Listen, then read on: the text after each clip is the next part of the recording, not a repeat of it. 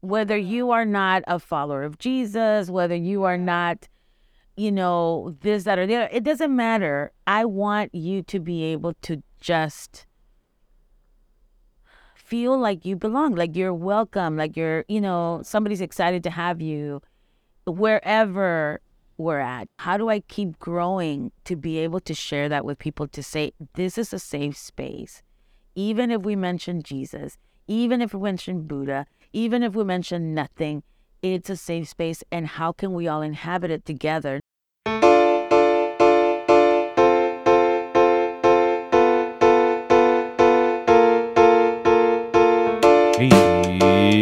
It's Uncommon Good, the podcast where we chat to ordinary people doing uncommon good in service of our common humanity. My name is Polly Reese.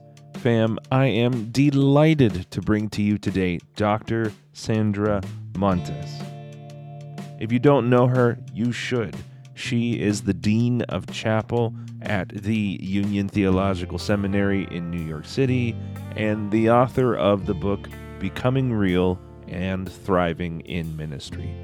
Quick content warning off the top. There is some explicit language in this episode. We do dig into Christian supremacy and white supremacy, self-image, and toxic masculinity.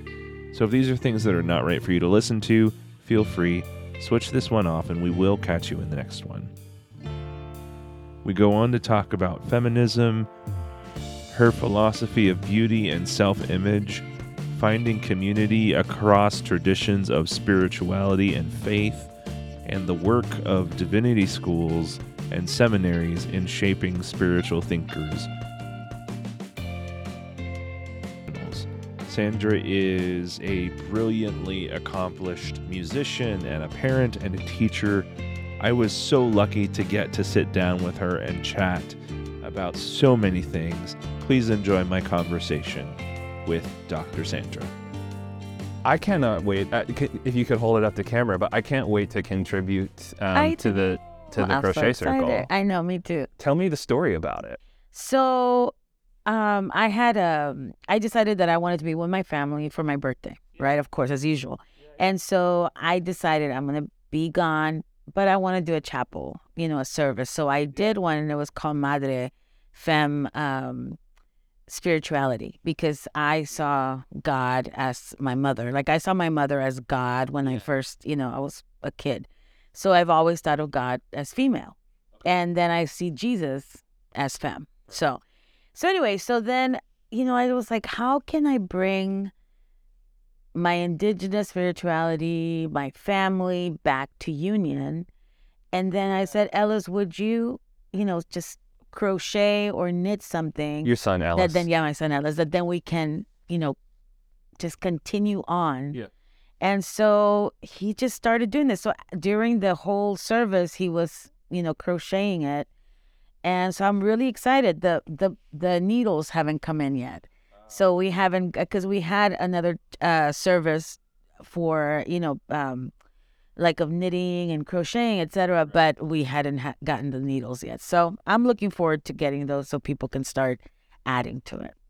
Yeah. Well, I'm a YDS grad, and thank you, Yale. I'll see you tomorrow. But I definitely wish that we would have had a knitting and crocheting chapel, because that sounds amazing. I know. I do too. I like, one of the things. So I was talking to the student. Yeah.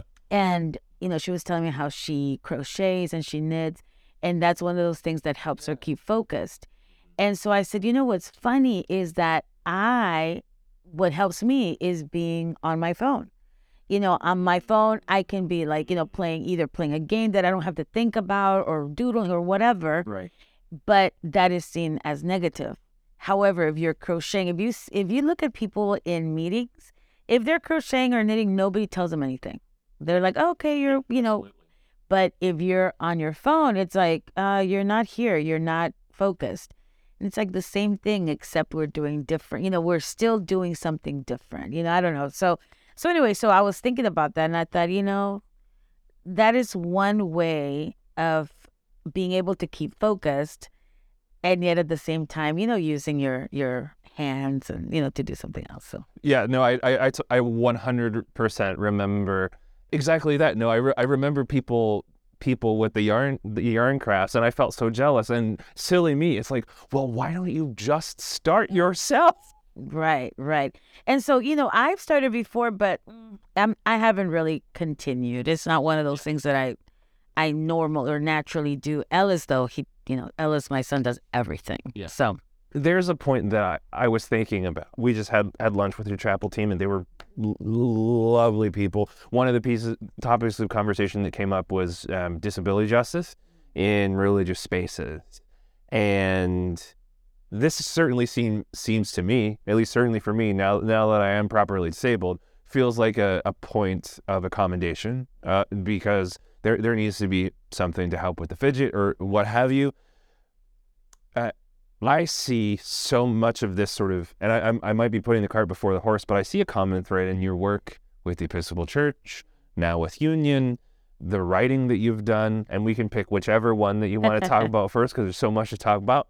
But I see this common thread of making, and specifically for you since you are Christian, Episcopalian, making Christianity, making Jesus accessible to everyone. And I wonder if you can tell me a little bit about why that feels, or I think that's probably very important to you. I think that's probably fair to say. So I wonder if you can tell me a little bit more about why that is as important as it is. that's so interesting that you asked that because I love Jesus. I love Jesus. As a matter of fact, I think 2 summers ago, I decided I'm done. I'm done with Jesus. I'm done with the Episcopal Church. I can't with anymore. This is just, so painful because, I criticize the church a lot. I feel it's, especially our denomination is so wide. It's like it doesn't want to grow. Like she just wants to stay the same, or the people that are in it just don't want to change, don't want to go outside of our walls, right? To reach people, not for the Episcopal Church, but for Jesus, right? For God, to know how much they are loved. I feel like our denomination is incredible. But anyway. Yeah, there's this one crystallizing moment back in the 1960s where everybody just decided, we're good. Let's just keep it this way the entire time. Exactly. And then that's how it's been, right? Yeah. So, yeah. And so anyway, so I had already decided that. And then I heard presiding Bishop Curry preach. Bishop Michael Curry, Royal Wedding, Michael Curry. Yeah. So all of a sudden I'm like, I can't leave the church. I love the church. And then I remember again, like during almost near Holy Week, thinking, all right, so this year, let me not, because I love Easter. Easter for me is like the reason for my seasons. I mean, I love Easter. And so I decided, no, let me just, I'm angry at God. I'm angry at Jesus. Let me just leave it alone. And then I remember I drove by this like Stations of the Cross for immigrants. And I was like, I love you, Jesus. I love you so much. So you know what I mean? So it was one of those things. So anyway, so I love Jesus. I love the fact that I can get mad at Jesus. I love the fact that I think, and I know that Jesus is alive. I know that Jesus is a lay person. I know that Jesus is queer. I know that Jesus is everything, right? So for me, Jesus is just accessible to me. And my parents did that to me. So I remember one of the stories that my mom loved to tell me was, she remembers when because we would always pray before going to bed. And she said that all of a sudden one time we were praying and I was laughing. I was just laughing. And she's like, Mamita, what are you doing? And she's like, oh, I'm just laughing with God. And so, and that is exactly me. Like, I sit here and I could be praying. It's just one of those things that I just love Jesus. And I feel one of the best things that I have is Jesus. So I want to give you Jesus. And the thing is, like, I know what it's like to be othered. I know what it's like to be looked down upon, to be seen as, oh, you're not going to do anything. You're brown, you're fat, you're this, you're that. And for me, it's like, but Jesus loves me, but Jesus wants me. Jesus calls me. Jesus thinks I'm amazing.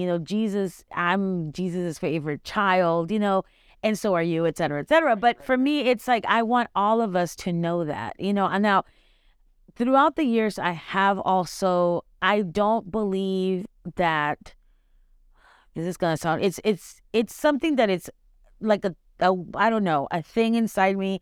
I don't think you need Jesus to get to God or to get to heaven or to that special place.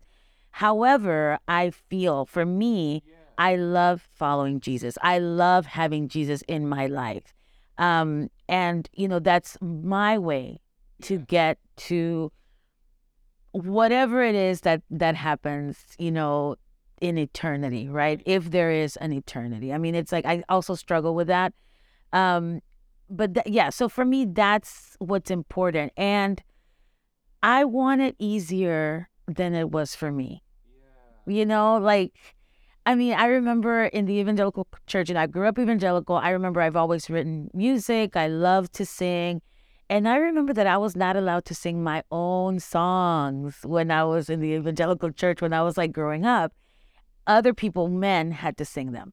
So for me, I don't want that to be like that for you. You know what I mean? Like, for whatever reason, whether you are not a follower of Jesus, whether you are not, this, that, or the other, it doesn't matter. I want you to be able to just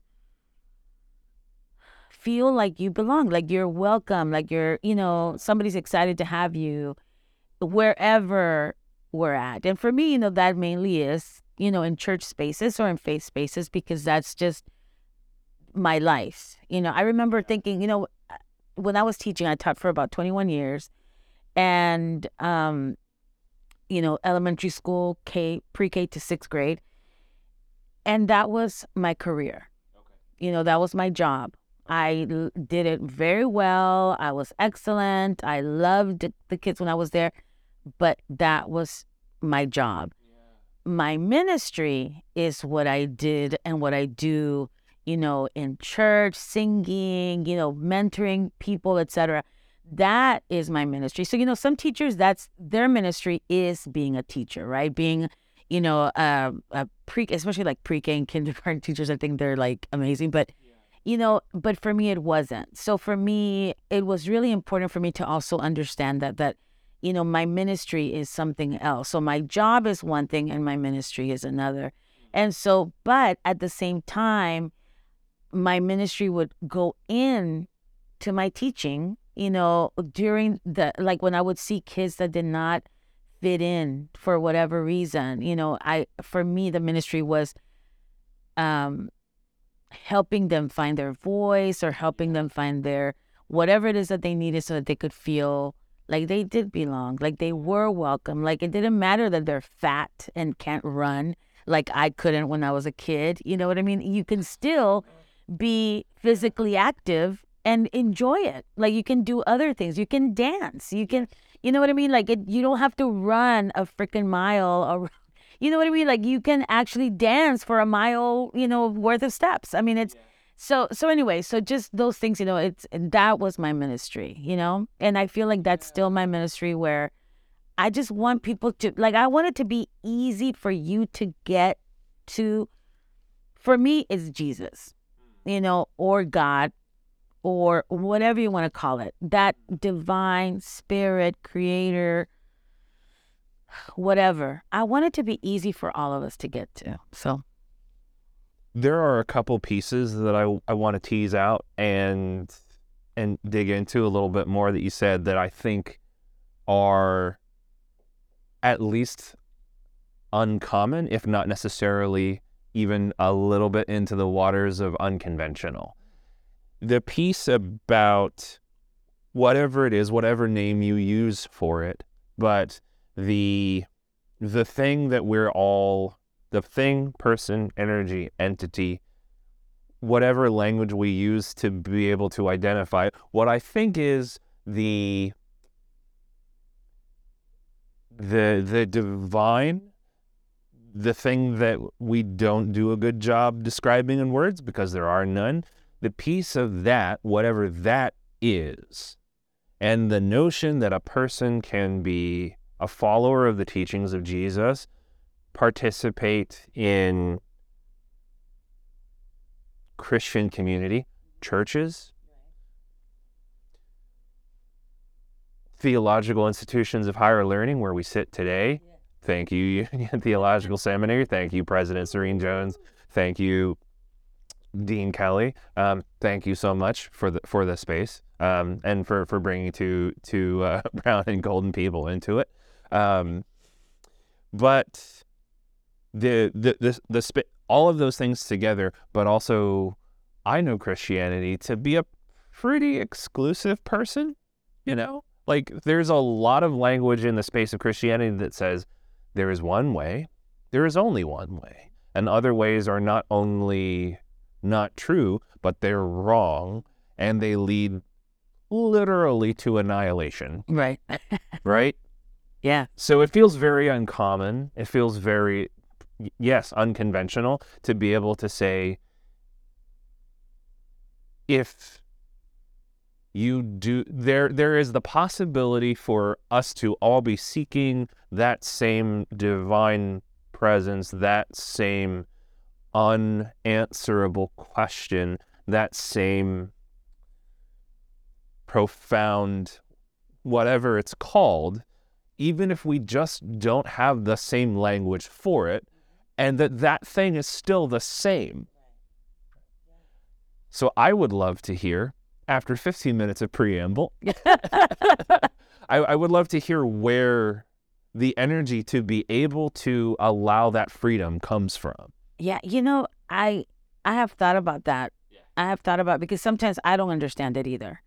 I'm like, why does, because I feel a lot of times I don't have that, like, no, it's this way and that's the only way. Now, I have that about some things, but for some reason, I feel like my parents did that to me. My parents, again, I grew up evangelical. I grew up, what's it called?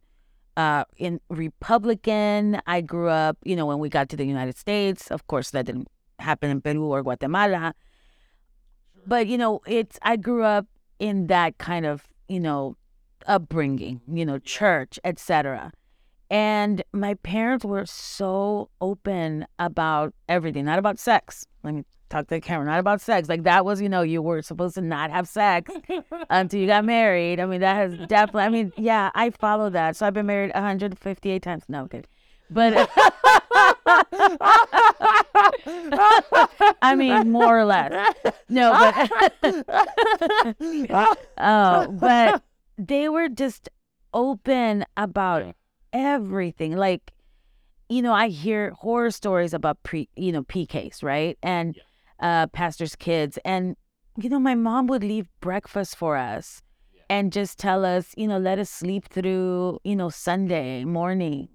Just things like that were just like, not always. I mean, a lot of times, when we were growing up and we were musicians, etc. I mean, we had to help the family, so there were those times too.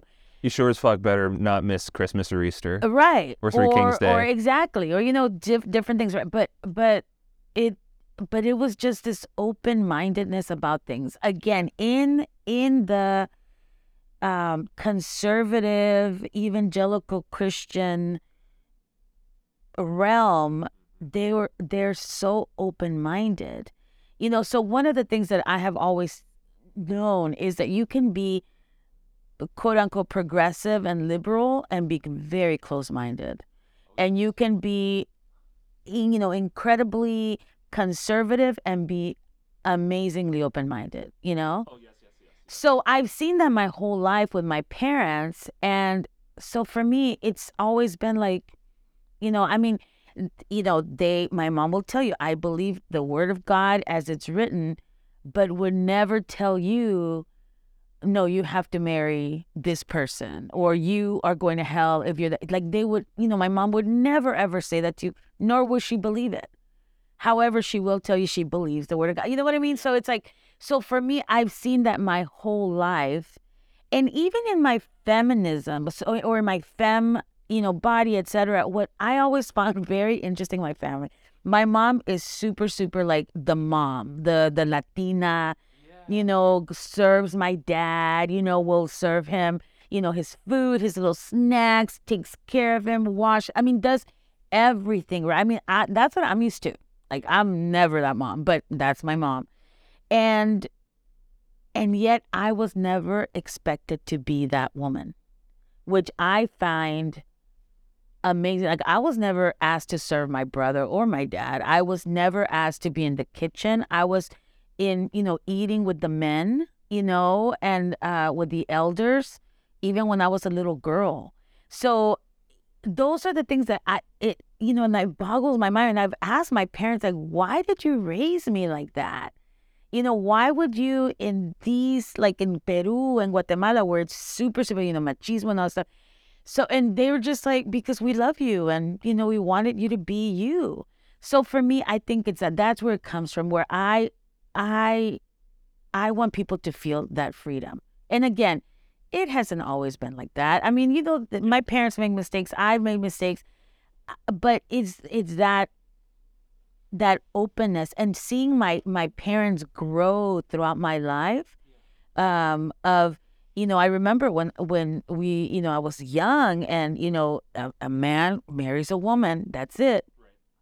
And when Ellis came out to my dad, that opens up my dad to other possibilities, to the point where, a couple of years ago, I went home and I was like, I just want y'all to know that I'm pansexual and poly. So if I come home with male, female, non-binary, whatever, y'all are just going to love them and be okay with me bringing another person home the next day. Like, and so my dad's like just eating, nicely, and my mom's like, of course, I already love them.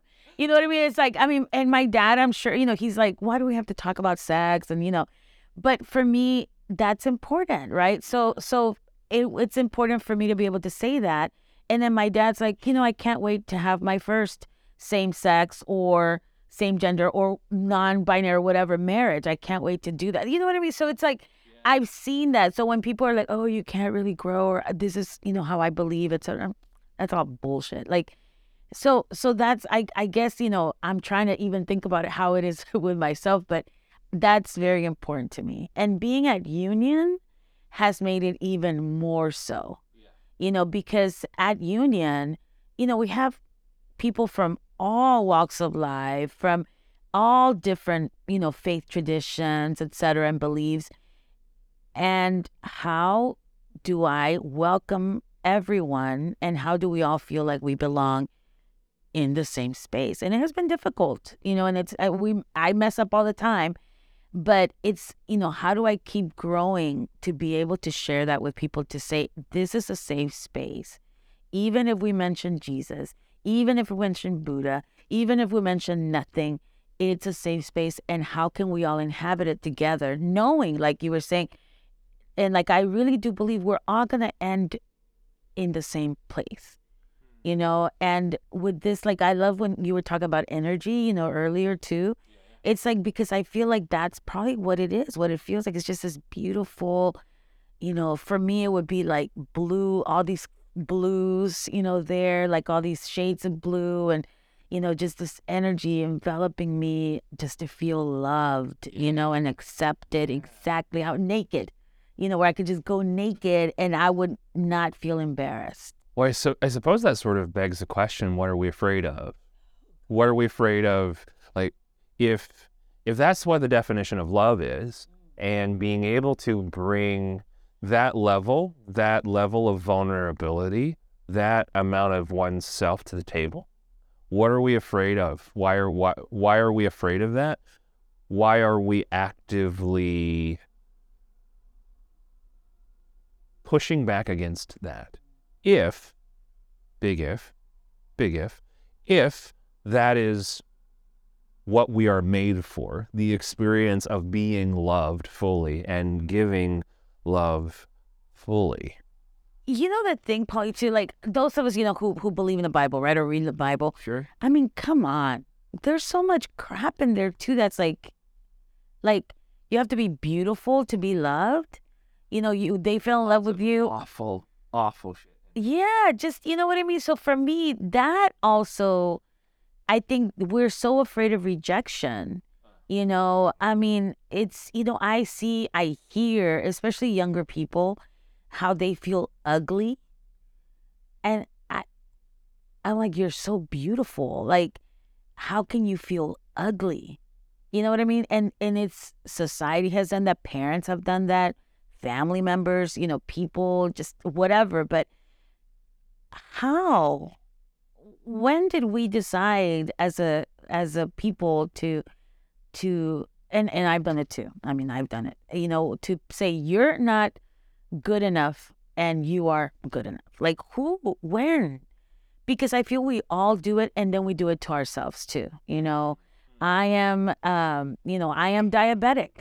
And so because I am diabetic, or I'm fat, and that's why I'm diabetic. And I'm so afraid, I was afraid at one point, like if I told people I was diabetic, they would be, of course you are, because you're fat. Or, or that whole thing, like I cannot share.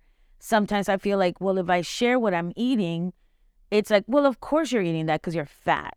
You know what I mean? Things like that it's like I tell myself instead of like just enjoying my life, just enjoying it. So, and I hear that from people, in this case, like when we're talking about fat people or fatness or fat phobia, I've actually heard people, I don't take pictures because I don't like looking at myself. I look fat. And yet I remember 3 different stories where they didn't take pictures with like a loved one who then died. And so they have no pictures because they were fat and they felt, people are going to look at me a different way. And it's like, why? Like, how did that happen? And so I feel like that happens with us in all senses, not just about body image, but about, I have saggy breasts. So, if I'm with a man or a woman, are they going to like that? Or I have, stinky feet or whatever, whatever. Like, why? I don't know why we focus on these things that truly don't matter. And I think that it happens a lot in religious places, in faith places, where we constantly just look at the negative instead of the positive or the things that we have in common. And I think for me, being raised male, being raised with the notion that it's not okay to be beautiful, that you're not supposed to be beautiful, that's not something that's manly, and you're not supposed to seek out. That like the brand of toxic masculinity, Christocentric toxic masculinity that I grew up with was, you don't have time to think about beauty. You don't have time to expand that a little bit more, to think about the self and the value of the self when you have so many things to worry about, like being tough enough or figuring out how to provide for the family. Shove all that down deep and sort of set it aside so that you can focus on what really matters, which I suppose is finding one's place in the system, so the system can figure out where you belong or don't. And yet Christianity is all about looks. It's all, you know what I mean? Like the Bible again. Let's go back to the Bible. We love our vestments in our church. Well, that's all drag. I'm sorry, but that's all drag in the Episcopal Church. We all know that. I mean, it's like the longer, the showier, the bigger, the hatter. I mean, it's like, you know what I mean? Like, it's like, I mean, I would be, if I were a drag queen, I'd be so excited to be able to use those vestments. I mean, it's, but what I'm, in the Bible, like when it talks about Daniel, when it talks about David, when it talks about, then these women, Esther, it talks about their beauty. So please do not even try to tell me that it's not important. If it's actually important in the Bible, and that's why we know when it says God does not look at your outer, but your inside. I feel that's so important. Yet then why do we have all of these examples of physical beauty? I don't get it. Like those are the things that kind of anger me about the Bible or people or men who put their, signatures on all those things. I mean, because I'm like, how is that important?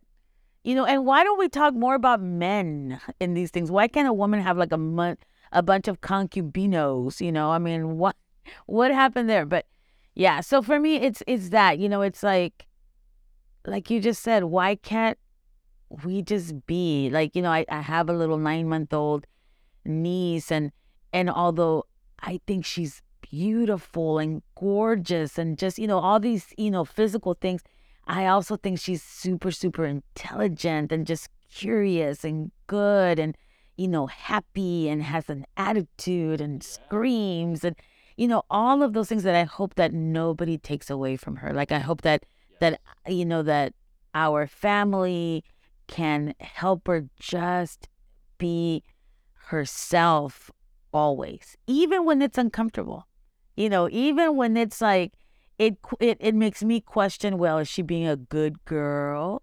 You know what I mean? Just, I hope that we don't do that to her, because that's what's been done to us.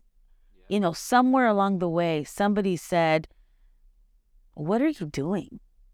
You can't have long hair. Like you're saying, you can't be beautiful. Why? By the way, I've always thought you were beautiful, just FYI. So. Oh, shucks. Oh, no. Oh, look, the camera just cut out for a minute. And you can't see how incredibly blushing I am right now. Wait, it didn't cut out? All of that was on camera? Got it. Okay. Thank you. The Asian glow is in full effect right now. Right. Love it. Beauty, spiritual beauty, but also redefining the concept of what physical beauty looks like. Now, can I just say something there? So for me, okay, one of the things, like for me, I love beauty. What I find beautiful, right? And as I get older, sometimes I feel like I have to kind of put brakes on sometimes, because I'm telling people like, oh my gosh, I love your hair. Oh my God, I love your eyes. Oh my God, they're so blue, or they're so brown, or oh my gosh, your arms are beautiful. I mean, I have been like that for a very long time. And now sometimes I feel like I don't want to, put people off. Like, I don't want to, make people uncomfortable, because, all about consent, all about that, right? And so now I put brakes on it. Plus, I also notice that when I'm with my Christian friends, they'll say shit like, is that really what you should be looking at? I'm like, why not? Like, I think it's, like when people dress a certain way, I think that's amazing. Like, you know what I mean? Like, it's nice to my eyes. It's nice to be able to see it. How is that bad? So it's not necessarily like, oh my gosh, only this type of person.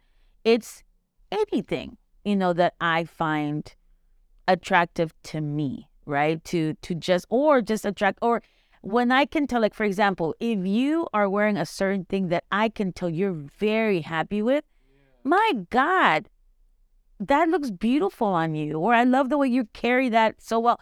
I don't see what is the big deal about giving people just that compliment, or, again, maybe sometimes it's like a little like, ooh, I love your arms, or, maybe not do it like that, right? But, but well, it's you like, want to pay a little bit more attention and see if like they're into it, and then be like, right. And see if it can lead to, whatever. Like, yes, I mean, I just want everybody to know I'm single, looking, okay. I have a doctorate.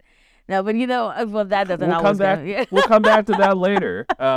Because like, yes, you have a doctorate, but that's important, right? Because I think what you're getting at there, and correct me if I'm wrong, but I think you're getting at this notion of repression, and that there are a lot of doctrines in Christianity, a lot of different ways of reading it. So that's nice. But also, a lot of them pick and choose how much they want you to repress, and how much that is a part of the doctrine. And one of these doctrines is this language of purity, and all of the ways that purity has impacted us. And what does it mean to be pure? The conversations even about how the language of purity culture, it has its has its foundations in white supremacy as Oh, well. absolutely. Of course, Yeah. like everything else that has been designed to repress us. Am I right? I guess. So this is an important question about how much of Christian doctrine is about repression and how much of Christian doctrine is about liberation, right? So I don't even know if there's a question in there, Right. but just this observation that are the things that we think that we believe in or we've been told are important to believe in have this profound impact, not just on how we think, but how we behave as well. Right. Yeah, and aren't we the children of the resurrection? So therefore children of the light, children of liberation. To me, that's what makes me want to follow Jesus. I want to follow Jesus because Jesus said, it's like, they think all of my followers are drunks and, they don't wash their hands before they eat and they're this and that and the other. They cuss. And it's like, yeah, and they're my followers and I love them, and I want to be with them. I want to just hang out with them. I don't want you to throw rocks at people because you think that they're doing something bad when I think they're doing normal things like all of y'all. So for me, it's that liberation. We need to stop trying to, why am I so worried about you? Whatever it is that you do, instead of being more, maybe not concerned. I don't know what the word would be for you to find this love that I have found. You know what I mean? Like when I go to this like amazing restaurant, I'm going to tell you all about it. I'm not going to care that you're super skinny, super fat, super tall, super short. I don't care about anything else except this is an amazing restaurant. Let's go. Or you need to go. Or this is an amazing book.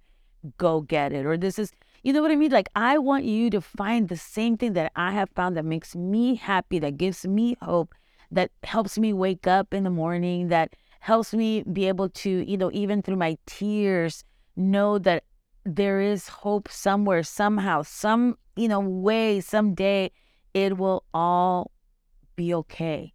I don't know how, but it will, and I want you to know that too. I want you to know it will be okay. It sucks right now. It's awful. It's shitty. It's, everything. But we have that faith that, it'll be okay. So for me, that's, I don't know, that's the liberation. That's the whole, like, that's what I want us all to know, that we don't have to be in shackles. I mean, isn't that what we say, that Jesus came so that we can be free? Maybe there's the scary bit. For some of us, maybe we actually don't want to be free. But that's a question, right? Because liberation is hard. Yeah. Doing the uncomfortable work of the self-examination of the squishy and vulnerable bits is profoundly uncomfortable. And I suspect anyway, for some people who at least go to church on Sunday mornings, it's a much easier way to be, to allow those things to go unexamined. And it's not just a church, but any other thing where there's this idea of liberation and hope and a better, more honest to self way of living across all of the traditions that I could certainly imagine that have some sense of moral authority on the earth, that it's easier to say, well, that sounds very, very great, but no thank you, not for me. So I wonder if part of the reckoning that we're talking about what Jesus actually says, what Jesus asks of us and asks of Christian community, is a reckoning, perhaps an unnamed reckoning, but a reckoning nonetheless. Do we actually believe in the teachings of Jesus or not? And is it okay if or not is the answer for my community or for me? I think that's what we're getting at. Is that fair? I think yes, and maybe even no. Because so one of the things that, when I'm asked to talk to seminarians, right? Especially in the Episcopal Church, one of the things that I will say is, all right, so you felt whatever, a calling, a vocation, whatever, to be a follower of Jesus and then to lead people to Jesus, right? In the Episcopal Church, in whatever denomination, but in a Christian tradition. So, yes, let's ask all these questions. Yes, all this stuff. However, if I'm going to go to your church and you're a pastor and you're supposed to be leading me, again, I walked in the church, I see it's a Christian church, and then all of a sudden you're out there saying, you know what? Like, if I were up there saying, everybody just go anywhere and everything's going to be okay, fine, except I'm here to teach you about Jesus, about how to follow this person as Christians, this Jesus, right? Again, if you're Buddhist, you're Buddhist. I feel like we're all going to the same place. However, if I'm going to like a music school, I want to learn about music. So if I'm going to an Episcopal church, I want to learn about Jesus. So I want to any Christian church, I want to learn about Jesus. So for me, I feel like that is important. So for seminary, I always say, if you are not about Jesus, this may not be your track. This may not be the church for you. This may not be the space for you. And there's nothing wrong with that. For me, it's like all of us can have a space anywhere. We have to believe that, and also I think part of seminary would be, I need to see, what, this Jesus thing is just not for me. Now, maybe it's this Episcopal thing is not for me. It could be that, but I feel like if we are followers of Jesus and then I'm going to be a pastor to pastor others to Jesus, I also need, even with my questionings, even with all that stuff, I need to also know I am following Jesus, the works of Jesus, all that stuff. You know what I mean? So for me, that's just the thing. Like, I feel like those of us who are in the world, helping other people, find love and be, accepted is one thing. And it's another thing to be, I am a pastor, I'm a Christian pastor. My responsibility is, in my opinion, to help you learn about Jesus.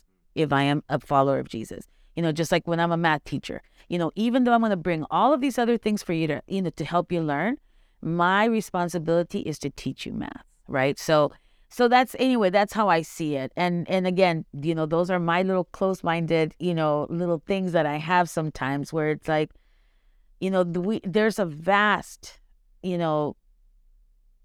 there's vastness in this world, and we can really do and be anything we want, or we can. And so, yeah, so I like I tell my, seminarians, I want the people that are being formed to then teach me as a Christian to be followers of Jesus also, because if I go into a Christian church, that's what I'm hoping to get. I'm not hoping to get, more knowledge about something else. Otherwise, that's where I would go. Yeah. So, but again, that's my little, that's where my open-mindedness, I guess, maybe comes into a little, I don't know. To be able to be open-minded requires a level of self-awareness, like to acknowledge who you are and what your traditions are. Because if we don't know the place that we begin from, then we can't know anything else. Yeah. Well, I look forward to the next time that we chat. Our last question for you is the one that we ask everybody as we're closing up. What do you want the world to look like when you're done with it? Oh, shit.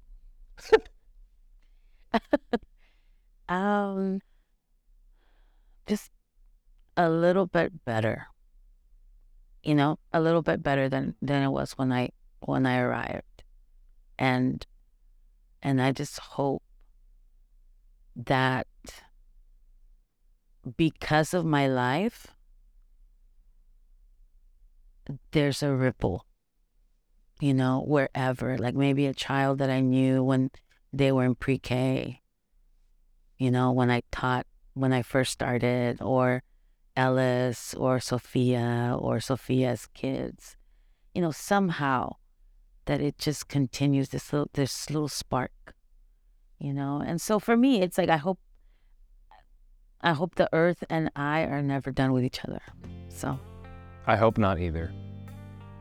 My thanks to my guest, Dr. Sandra Montes. You can follow her on Instagram at Sandra T. Montes, and the book, Becoming Real and Thriving in Ministry, is available wherever books are sold. Thank you so much for tuning in to Uncommon Good with Polly Reese. This program is produced in Southwest Philadelphia on the unceded land of the Lenni Lenape tribe and the Black Bottom community.